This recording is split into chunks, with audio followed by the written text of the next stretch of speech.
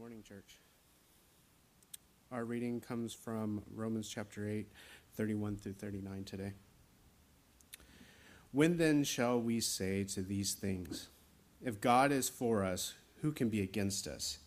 He who did not spare his own son, but gave him up for all, how will he not also with him graciously give us all things? Who shall bring any charge against God's elect? It is God who justifies. Who is to condemn? Christ Jesus is the one who died, more than that, who was raised, who is at the right hand of God, who indeed is interceding for us. Who shall separate us from the love of Christ? Shall tribulation or distress or persecution or famine or nakedness or danger or sword? As it is written, for your sake we are being killed all the day long. We are regarded as sheep to be slaughtered. No, in all these things we are more than conquerors through him who loved us. For I am sure that neither death nor life, nor angels, nor rulers, nor things present, nor things to come, nor powers, nor height, nor depth, nor anything else in all creation will be able to separate us from the love of God in Christ Jesus our Lord.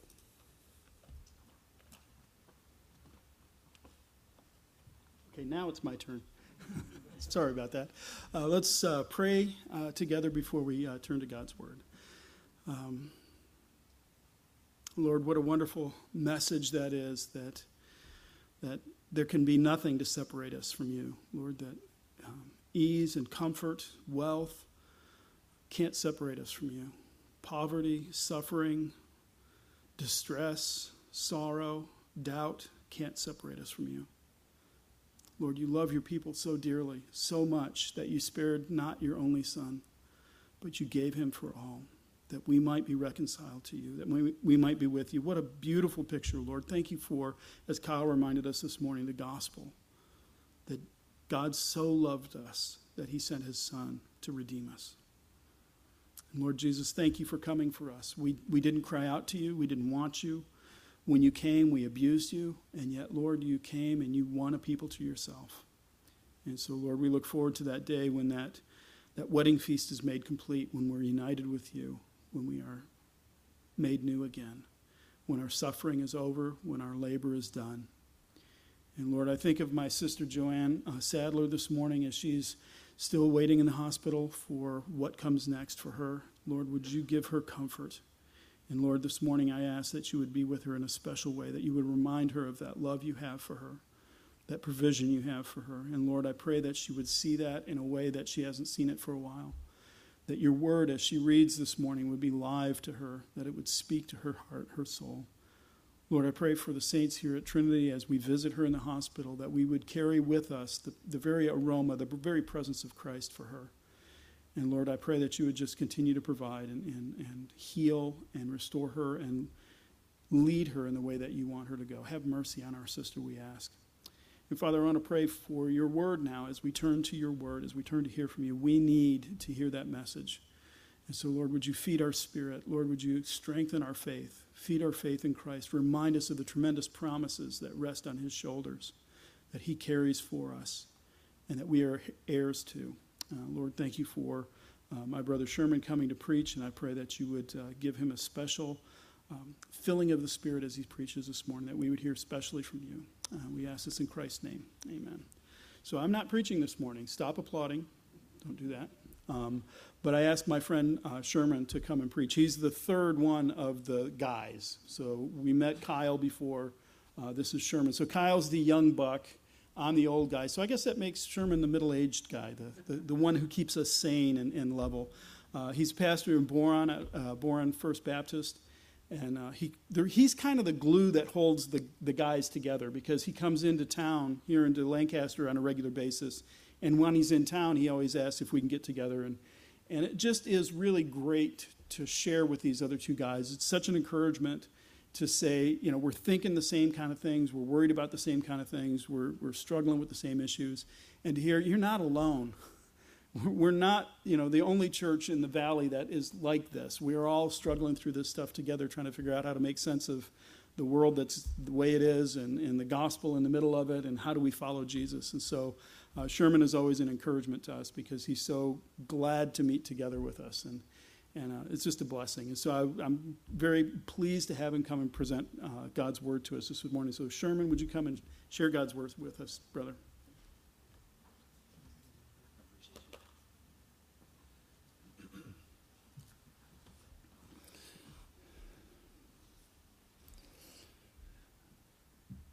So good morning, and just want to thank you so much for welcoming here today.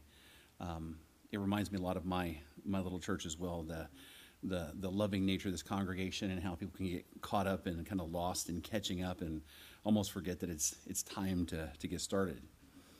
But I'm really also grateful for the kind things that Tim has said, and but I just need to share something with you about your pastor. I've been pastoring First Baptist Church now for 11 years, and First Baptist Church is a small church in a tiny little town. And I've been really the only paid staff member for the entire time that I've been there at First Baptist Church.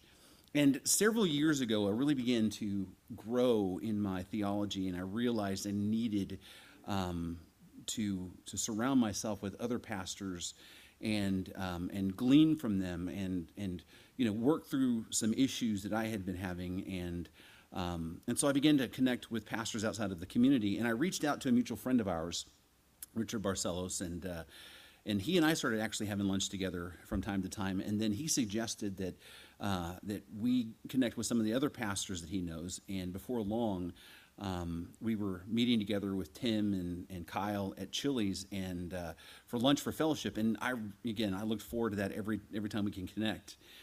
And it was really important to me to be able to connect with pastors of similar theological perspectives and really to be able to just kind of sit, across the table from men who were facing the same kind of challenges that I was. And I'm going to tell you that time was really encouraging to me. But then the world changed in 2020, and brand new challenges emerged. And as I think back over those last few years, I can say that, I did my best as a pastor to honor God and to be faithful to the cause of Christ and to love his people through some dark times.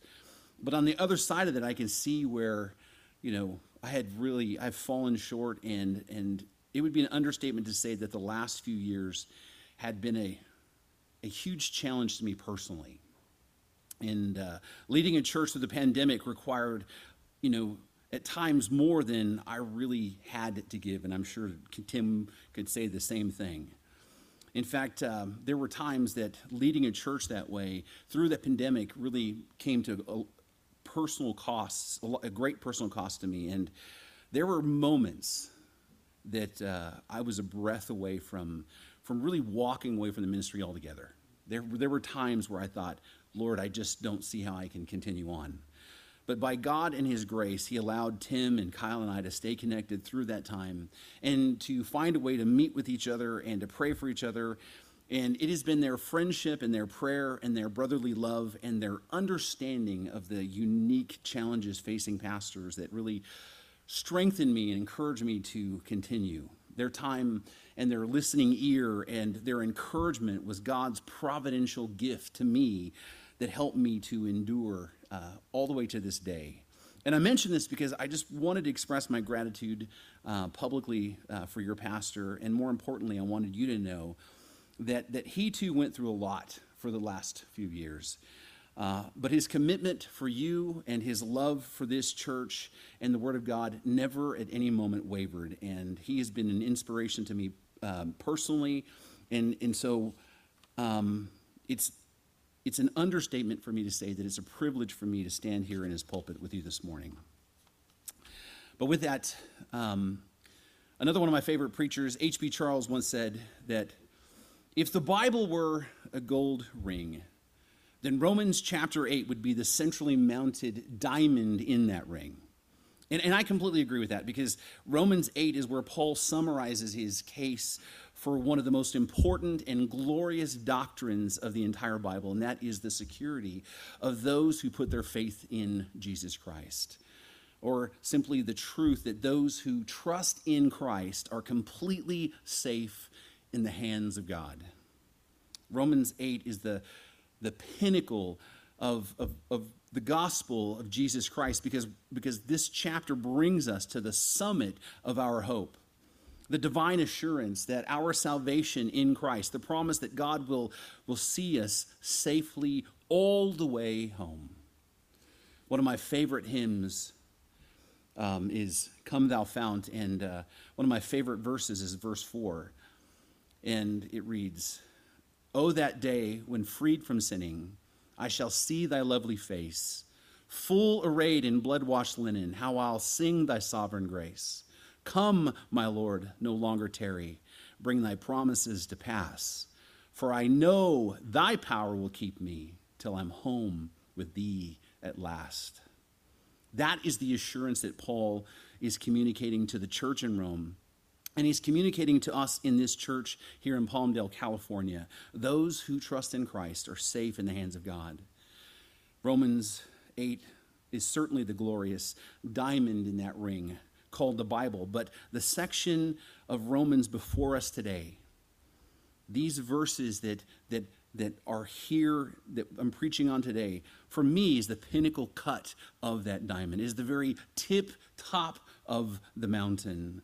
Because in these verses, Paul is going to make his closing argument on why we believers can simply rest assured in our gospel hope. And he does so in a way that leaves absolutely no doubt that no matter what life throws at us, whether it's lockdowns or war, whether we win or whether we lose, or whether we prosper or we fail in our endeavors, no matter what, our future hope in Christ is absolutely certain.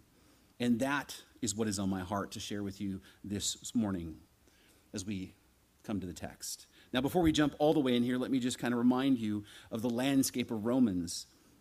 This was a letter written by Paul to the church in Rome, and he wrote this for a number of reasons.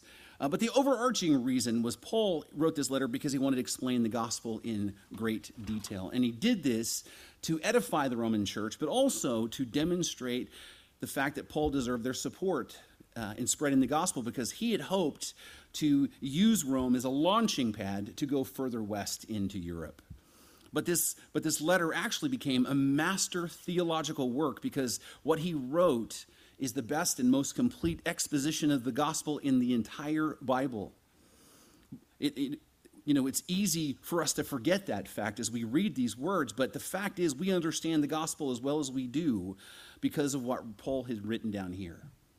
Right? It is the most complete unpacking of the gospel of grace in all of Christian literature, and I absolutely love the letter to the Romans. And as Paul declares, "For I'm not ashamed of the gospel, for it is the power of God for salvation to everyone who believes, to the Jew first and also the Greek, for in it the righteousness of God is revealed from faith for faith, as is written, the righteous shall live by faith."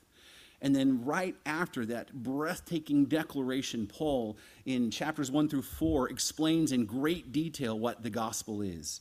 And he begins his explanation not with the message that Jesus loves you and has a wonderful plan for your life. No, he begins where you need to begin, which with the bad news that makes the good news necessary.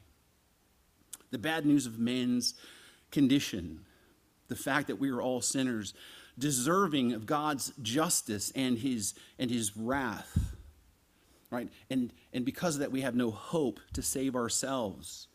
And then right after the bad news, Paul then explains the glorious good news, the good news of what God has done for us through Jesus Christ in spite of us. As Paul writes in chapter 3, "For all have sinned and fallen short of the glory of God and are justified by his grace as a gift through the redemption that is in Christ Jesus, whom God put forward as a propitiation by his blood to be received by faith." This verse itself is worth the price of admission. Then after explaining what the gospel is, Paul in chapter 5 then unpacks for us the blessings the gospel gives to those who believe, which includes peace with God, access to his grace and his presence, and a hope that can never be taken from us. And then Paul explains in the last half of chapter 5 how it is that, that the gospel works. I mean, how is it that Christ can come and bear all of our sins? How is it that he can make us righteous? And Paul explains that just as Adam was our federal or covenantal representative by birth, Jesus becomes our covenantal head by faith. And just as we died in Adam, and because he sinned, we all find life in Jesus Christ because our faith unites him in his death to sin and his resurrection to new life. Which, by the way, is what our baptism symbolizes. And then after that, Paul addresses some common objections about the gospel from both the legalist and the antinomian. And then he declares in chapter 7 the freedom and hope that believers have in Christ. Romans chapter 7 has been a great source of encouragement and hope to me throughout the years. And all of that by itself ought to be enough to cause our hearts to soar to heaven in worship. But then Paul continues on, and he helps us to ascend even higher as we begin chapter 8. This is where Paul declares that there is no condemnation for those who are in Christ Jesus. The idea of condemnation has been completely taken off the table for anyone who believes in Christ. And then we continue to rise even higher as he points out the indwelling of the Holy Spirit in us as proof that we're not only just redeemed, but we are children and heirs with Christ, heirs of a glorious hope. And then we continue to rise even higher still as Paul declares that even the worst sufferings that we encounter in this life are nothing compared to the glorious hope that is guaranteed us.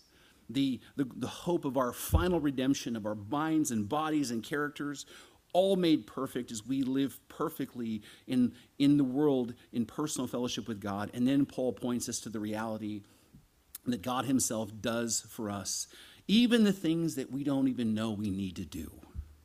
And he tells us about how the Holy Spirit was given to us and resides in us and intercedes for us and prays for the things we don't even know we need to pray for. And then it just keeps getting better. Paul affirms that salvation is not only a present reality, it was decreed by him, ordained by God in eternity past. Our salvation is guaranteed because God is the one who ordained it. And then Paul reminds us of the promise that God works all things out for the good of those who love him and are called according to his purpose. God works all things, even the worst of things, out for our ultimate good. And if that were not enough by itself to convince you of the certainty you have because of the gospel of Christ, Paul now then takes all of that and he grabs us by the hand and pulls us to the very tip-top summit of our hope in the remainder of this chapter. And in verse 31, Paul writes, "What then shall we say to these things? If God is for us, who can be against us?" In other words, in light of all of this, in light of all of these things that we've been talking about, what else can we say? What else do you need to hear? What else do you need to know? What else do you need to find out to be convinced of this hope? And then he asks the rhetorical question, I think, that ends all rhetorical questions. If God is for us, who can be against us? The creator of the heavens and the earth, the one who knows all, sees all, and can do all. If he is the one that's for us, who could be against us? And there's really only one right answer, and that is no one. No one can be against us. And the reason we know this to be true is not because of who we are, but because of who he is. Because of what we know about him and his attributes. And by the way, this is why it's important that we study as a church the attributes of God. It's critical for us to grow in our confidence so that we know him better and are confident in his ability to fully redeem us. For example, God is self-existent or completely independent. Or he possesses the attribute, what is known as aseity, meaning that he owes his existence to nothing else but himself. God was not caused or brought into existence by anything else. He doesn't come into being because of something external from him. He doesn't depend on anything for his existence like we do, which means there isn't anything that can manipulate him or threaten him or extort him. And there's nothing that can force him to go back on his word to us. God is also immutable, which means he doesn't change. He doesn't change his plans, he doesn't change his nature, and he doesn't change his mind. The word tells us over and over that God is the same yesterday, today, and tomorrow. And what that simply means for us is no one can talk him out of his plan to change us. He doesn't change his mind about saving you.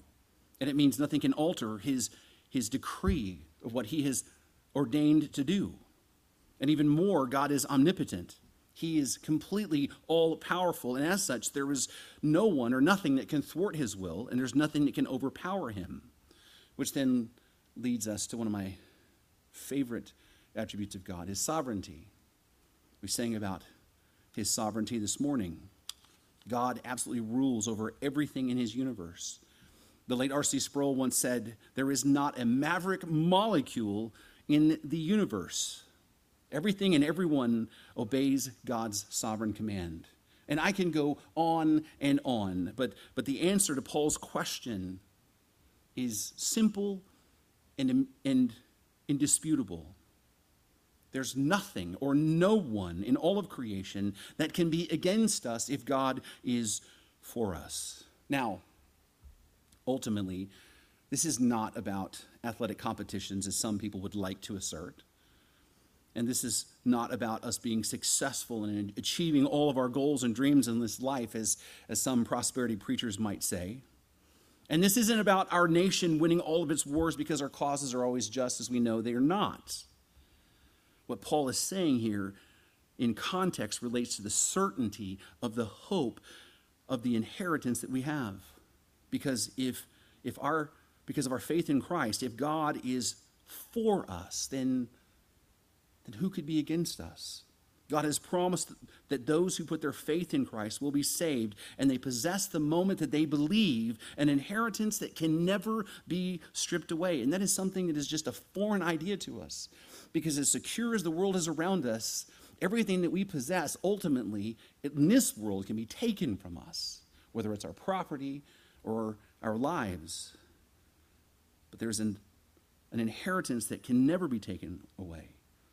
That we are adopted into God's family. We are given the Holy Spirit as a guarantee or an earnest deposit, and no one can change that. Because if God is for us and our salvation, then who could stand against that? But Pastor Sherman, what about those people who claim to walk away from their faith? I've heard this question many times over the last few years. What about those people who are deconstructing as they say? I think that deconstruction, or that word, is a kind of a social contagion nowadays, because it seems like everybody and their brother has a deconstruction story. But what about them? Well, the Apostle John, I think, answers that question aptly in 1 John chapter 2, verse 19. They went out from us, but they were not of us. For if they had been of us, they would have continued with us. But they went out that it might become plain that they all are not of us. The truth is, the scriptures make it clear that if a person walks away from their faith, then they really weren't of the faith. If someone claims to be a Christian, but they walk away from their faith never to return again in this life, they really didn't know Jesus. They might have been religious, but they didn't have a saving faith. If you just remember the parable of the sower, there were some who received the word with great joy, and it sprouted up, but because of persecution, it withered away and was fruitless. And then there were the others that heard the word and received it. It began to grow, but it bore no fruit because of the cares of this world, proving them to be unbelievers. The truth is, there will be people in this world, and even people in the church, who look like Christians, at times talk like Christians, and even walk like Christians for a time, who end up falling away, who ultimately had a counterfeit faith. But those who truly are born again, those who are truly trusting in Christ and Christ alone, as we sang this morning, they will endure to the end, even if there are moments in extended periods of time they fall down and make a mess of things. Because God is the author of their salvation, and nothing can stand against him. So if God is for us, who can be against us? Now, the truth is, Paul could have just stopped right there. He could have just stopped right there and just simply moved on to Romans chapter 9, and he could have ended with this statement, but he doesn't do that. He goes on. He says, he who did not spare his own son, but gave him up for us all, how will he not with him graciously give us all things? There is so much rich theology in this one verse. I could spend an hour and a half on this verse alone. But Tim said I can't take that long, so I won't. Right? The reality is there's a lot that I could say here, but there are a couple of things I want to draw your attention to with this little section. First of all, I want you to notice that Paul makes it clear that God is the one who gave his son for our redemption. Oftentimes in the gospel conversation, I think this is the part that gets so overlooked. God is the one who gave him up.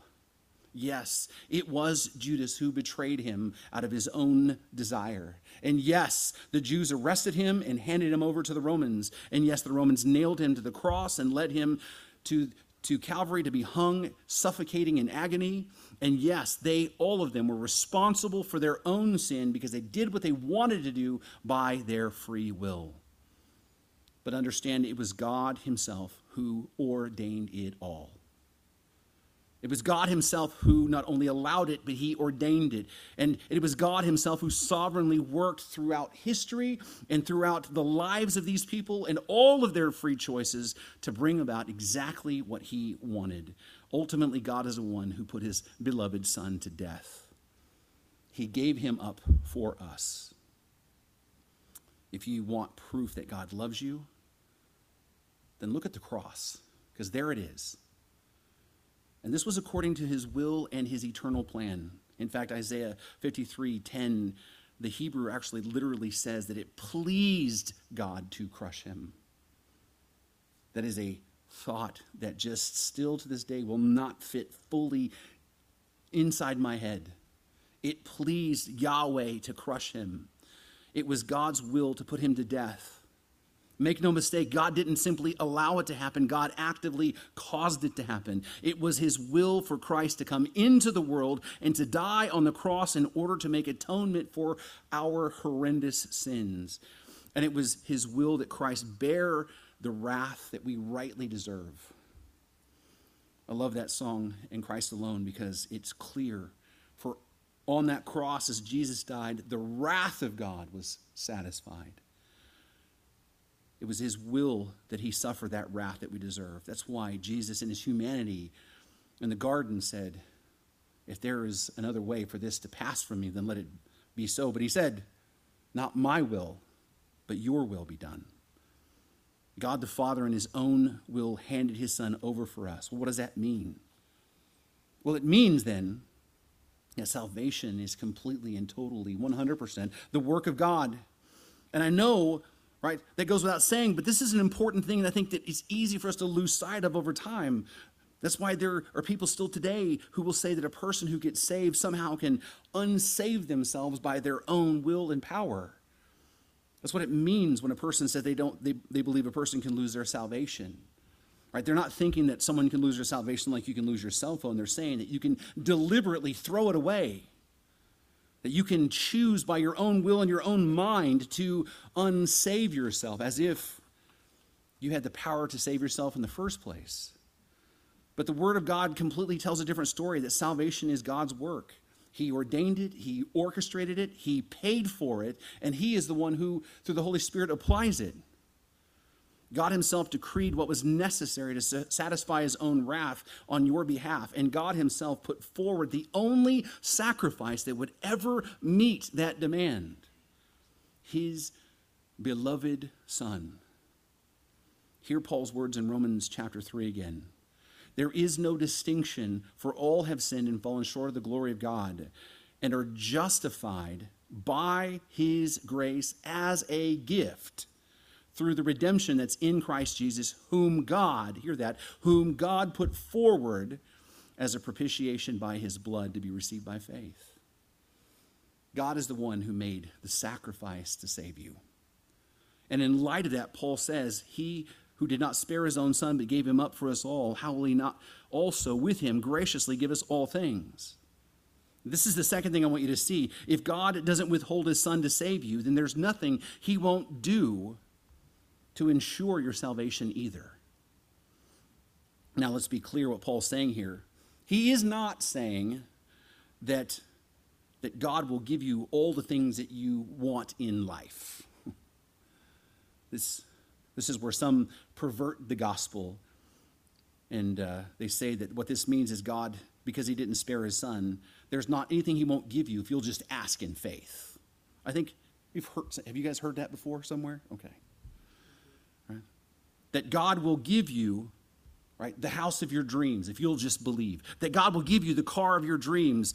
That God will give you the woman of your dreams. That you can become rich and famous if you will just have enough faith. Because he didn't spare his son, how won't he give you all things? That's not what Paul's talking about at all. What he's talking about is all the things that are required to bring you safely home.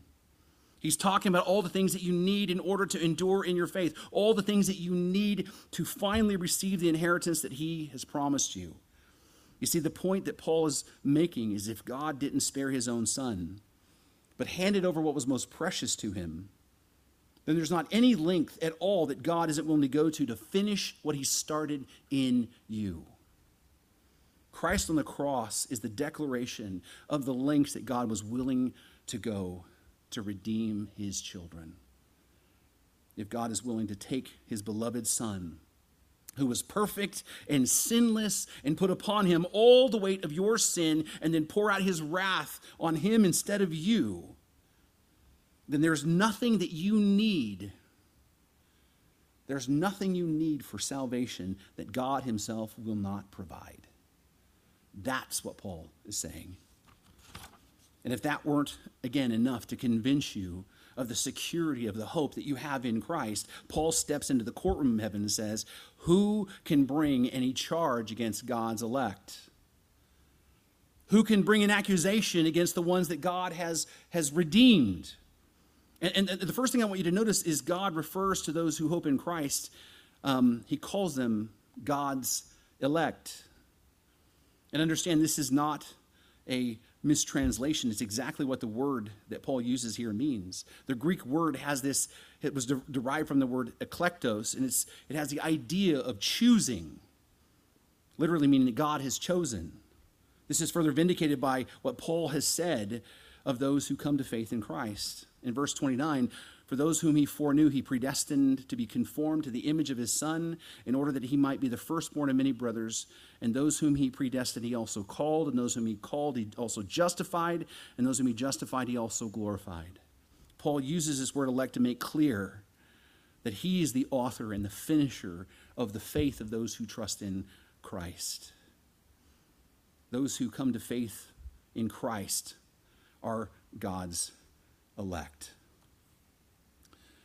But there are some bigger points that Paul is making here. Paul is continuing his argument that those who are in Christ are secure, and they are secure because God has purposed by his own will to save them. And what Paul is saying is if God himself, who has no rival or no equal, if he is willing to do everything necessary for salvation, including electing them to salvation, if God can do that, then who can possibly bring any accusation against those that he has saved? What can anyone say to change God's mind? Who can bring a charge against them in the courtroom of heaven and cause him to go back on his word? Now, it doesn't mean that the devil doesn't try to accuse us, because he is the accuser and he continually makes accusations against us. Revelation 12, we're told that he accuses believers day and night before God. He continually is trying to bring charges against us. And if you've been in Christ for any length of time, I think you know what I'm talking about. I think you've personally even experienced that in your own life. You have heard the whispers. How can God love someone like you who keeps doing the stupid things that you do? How can God forgive you when you continue to sin and then repent and sin and repent and sin and repent? How can God love the likes of you? You've repented that same sin 1,000 times. You mean to tell me that God's just going to keep forgiving you? That God's going to keep caring for someone like you? Why in the world would God sacrifice his own son for someone like you who continues to fail and fall into sin? The voice of the accuser is continually whispering, trying to persuade God and us that we ought to be cast aside. But Paul said that God himself is one that has elected us to salvation and has done everything necessary to bring that salvation to reality. And so we ask the question, who can legitimately bring a charge that can stand? And the answer again is no one. And the reason for that, Paul says in verse 33 and 34, it is God who justifies. Who is to condemn? Again, our salvation is the work of God. He's the one who justifies, and we are justified by faith for sure, that we certainly must believe. Let us always remember that. It is incumbent upon us to have faith. We must believe. But God is the one who does the justifying. He is the one who makes the judicial pronouncement that we are righteous. It is through his gospel that we're saved. And so he's the one who justifies. And then the term condemn that Paul uses here is another judicial pronouncement, which means the opposite of justify. It means to punish or to judge. And if you remember, Paul has already declared that condemnation is not even part of the equation anymore for those who believe. Again, in verse 1 of chapter 8, what does Paul tell us? There is therefore now no condemnation for those who are in Christ Jesus. And what Paul is saying is no one can accuse or condemn us because God has already justified us. No one can undo what God has done. No one can change his mind. No one can overrule his judgment. But it even gets better then. Because not only do we have a righteous judge who has declared us justified, we also have an advocate in Christ who continually pleads our case. Paul writes, Jesus is the one who died. More than that, was raised, who is at the right hand of God, who indeed is interceding for us. Christ Jesus not only came and lived the perfect life that was required for our righteousness, he not only died on the cross to make atonement for our sin, he not only was resurrected, proving that our hope is secure, he has been also exalted to the right hand of the Father, and he uses that lofty position to continue to plead our case. This, by the way, is in addition to the intercessory work of the Holy Spirit inside of us, who is interceding for us there. This is the truth, by the way, that John Murray, he wrote of in his commentary. He says, thus the children of God have two divine intercessors. Christ is the intercessor in the courtroom of heaven, and the Holy Spirit is the intercessor in the theater of their hearts. The Son of God and the Spirit both intercede for us. God the Son and God the Holy Spirit are pleading our case. By the way, this helps us to see the security of our salvation rests fully upon the triune God. By the way, I love the name Trinity Community Church.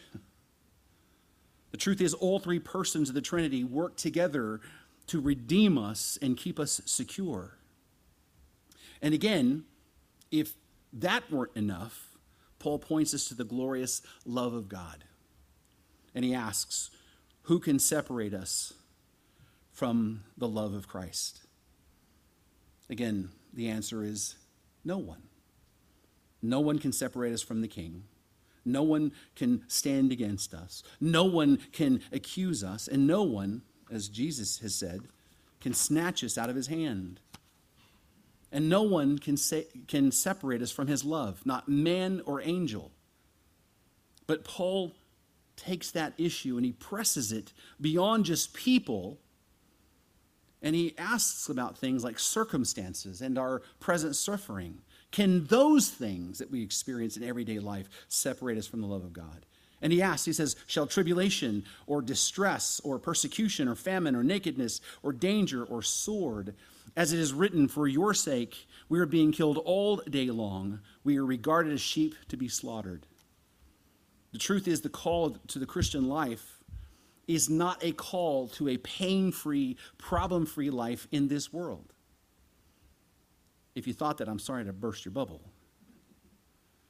The fact is, Jesus himself has even promised that in this life we will have tribulation. We will have trouble. We will suffer in this life. And we may even suffer greatly, maybe even persecution. Right? But even if we don't suffer persecution, we all still experience pain. More than our share, it seems. We have all experienced betrayal or want or loss. We will experience sickness and disease. And this very morning, I got a phone call right before I left. A member of my church was taken to the hospital in an ambulance. I'm going to have to go check up on them later. Right. We all in this life will suffer. And coming to Christ doesn't make us immune to the present sufferings of this world. We still live in a world that is fallen, filled full of people who are fallen, in bodies that is buffeted by remaining sin. And so Paul then rightly asks, will these trials, these difficulties that can shatter our hearts, those be the things that separate us from the love of God? Will God forget us in the darkness? Will he abandon us in our weak moments? Will his love grow cold for us when we struggle in our suffering to look towards heaven and worship him? Or will our own hearts give up on God when the shadows of this life loom so very large? But Paul joyfully says, no. No, in all these things we are more than conquerors through him who loved us. Church, let that statement and that truth just settle deep into your mind and your hearts. Paul says, in all of these things, what things? In the worst of things, in the sufferings of life, in all of these things that would threaten our world and seem to threaten our relationship with God. He said, all of these things, we who trust in Christ, we are more than conquerors of all of those things through him who loved us. In fact, in this text, Paul uses a word that literally means to beyond conquer, or to conquer to the extreme. The image that's conveyed here is not that we end up just barely surviving. We are overwhelmingly victorious. In fact, one of my favorite movie series is The Lord of the Rings, for obvious reasons. If you've watched The Lord of the Rings, especially The Return of the King, you remember near the end of the movie how everyone had to just go all in to make one final, last-ditch, desperate attempt to achieve victory. And they were all beat up. They were few in number, and the future was completely uncertain. And they committed themselves to one last desperate battle. Right? And Sam and Frodo struggled up the slopes of Mount Doom. I mean, the part that always makes me cry is when he says, I can't carry it for you, but I can carry you, right? But they make one last desperate struggle, and then finally the ring goes in, it's gone, and it's over, and they were victorious. But it's just barely, though. By the skin of their teeth. I mean, they won, but it wasn't, it was close. And that was the image that we were left with. Frodo nearly failed to throw the ring in. Aragorn was nearly killed by a troll. Gandalf was almost taken out by a Nazgul, and this tiny little remnant of the armies of men was completely surrounded and about to succumb to this superior force. And then at the last second, it was over. That is not the image that Paul is conveying to us, church. In Christ, we don't have just enough to get across the finish line into our glorious hope. We don't have just enough strength to overcome the sufferings in this life to where we finally stand in his presence in heaven. In Christ, we have abundantly more strength than we ever will need to overcome, because it is he who is the one who strengthens us. We are more than conquerors because God himself is for us. So who can be against us? We have more than we need because God himself is the one who supplies all that we need, and he's the one who justifies us, so then who can accuse us? We conquer exceedingly because there's nothing that can separate us from the love of Christ, the same Christ who continually strengthens us. And then Paul, as if the point were not made emphatically enough, says, "For I am sure that neither death, nor life, nor angels, nor rulers, nor things present, nor things to come, nor powers, nor height, nor depth, or anything else in all creation will be able to separate us from the love of God in Christ Jesus our Lord." Paul addresses just about every conceivable realm in which something might arise to stand against us and separate us from God's redeeming love. In fact, notice he says that nothing in all of creation. This, for me, brings me right back to the attributes of God, because what we know about God is that he's completely holy. And that means that he is completely other or different or separate from his creation. In fact, there's only two states of existence in all the universe. There is God, and then there's everything he created. There is God, and then all other things. And only God is self-existent, eternal, and infinite, while creation is dependent, temporal, and finite. And so there's this gigantic distinction between God and every other created thing. And Paul, in his closing argument about our security, says that all things that were created, all of those things are not God. None of those things can separate us from the love of God. In other words, the sum total of all the forces of the entire universe, as powerful as they may be, are not powerful enough to separate us from God's redeeming love that we have in Christ Jesus. Because if God is for us, then who could be against us? God is for us. He is the one who's with us. He is the one who is in us. He's the one who does all that we need, and he is the one who justifies us. So Paul ends with a glorious and worship-filled exclamation that nothing in heaven or on earth can separate us from the love of God, because God is all-powerful and sovereign and is the one who saves us and keeps us safe. Salvation is the work of God himself and no other. And no power has the ability to undo that. We, brothers and sisters, are indeed safe in the hands of God. Again, the hymn writer wrote, "On that day, freed from sinning, I shall see thy lovely face. Full arrayed in blood-washed linen, how I'll sing thy sovereign grace. Come, my Lord, no longer tarry. Bring thy promises to pass, for I know thy power will keep me until I'm home with thee at last." With that, there's always, for me, just three simple applications. If you're not in Christ, there is a hope that he's offering today. Repent and believe the gospel. Turn to him. He will not put you to shame. He will not turn you away. Trust in him and him alone for salvation. And the word of God declares that you will be saved. And for those who are in Christ, rest in that hope. My Christian life has been marred with many days of me trying really hard to make God love me. I have failed. And praise the Lord that it's not about what I can do, but what he's done for me. And resting and trusting in that alone. And then, for those of us who are in Christ, this is the message that the world needs to hear. Not that, we hate you because of this reason. There's only one hope, and that's Jesus Christ. Let me pray for you. Father, I thank you so much for the privilege to be able to stand here and share the hope of your word with this church family. A church family, Lord, that I have just met, but who were my brothers and sisters in Christ, that we are united by a bond that cannot be separated because our love can't separate us from you.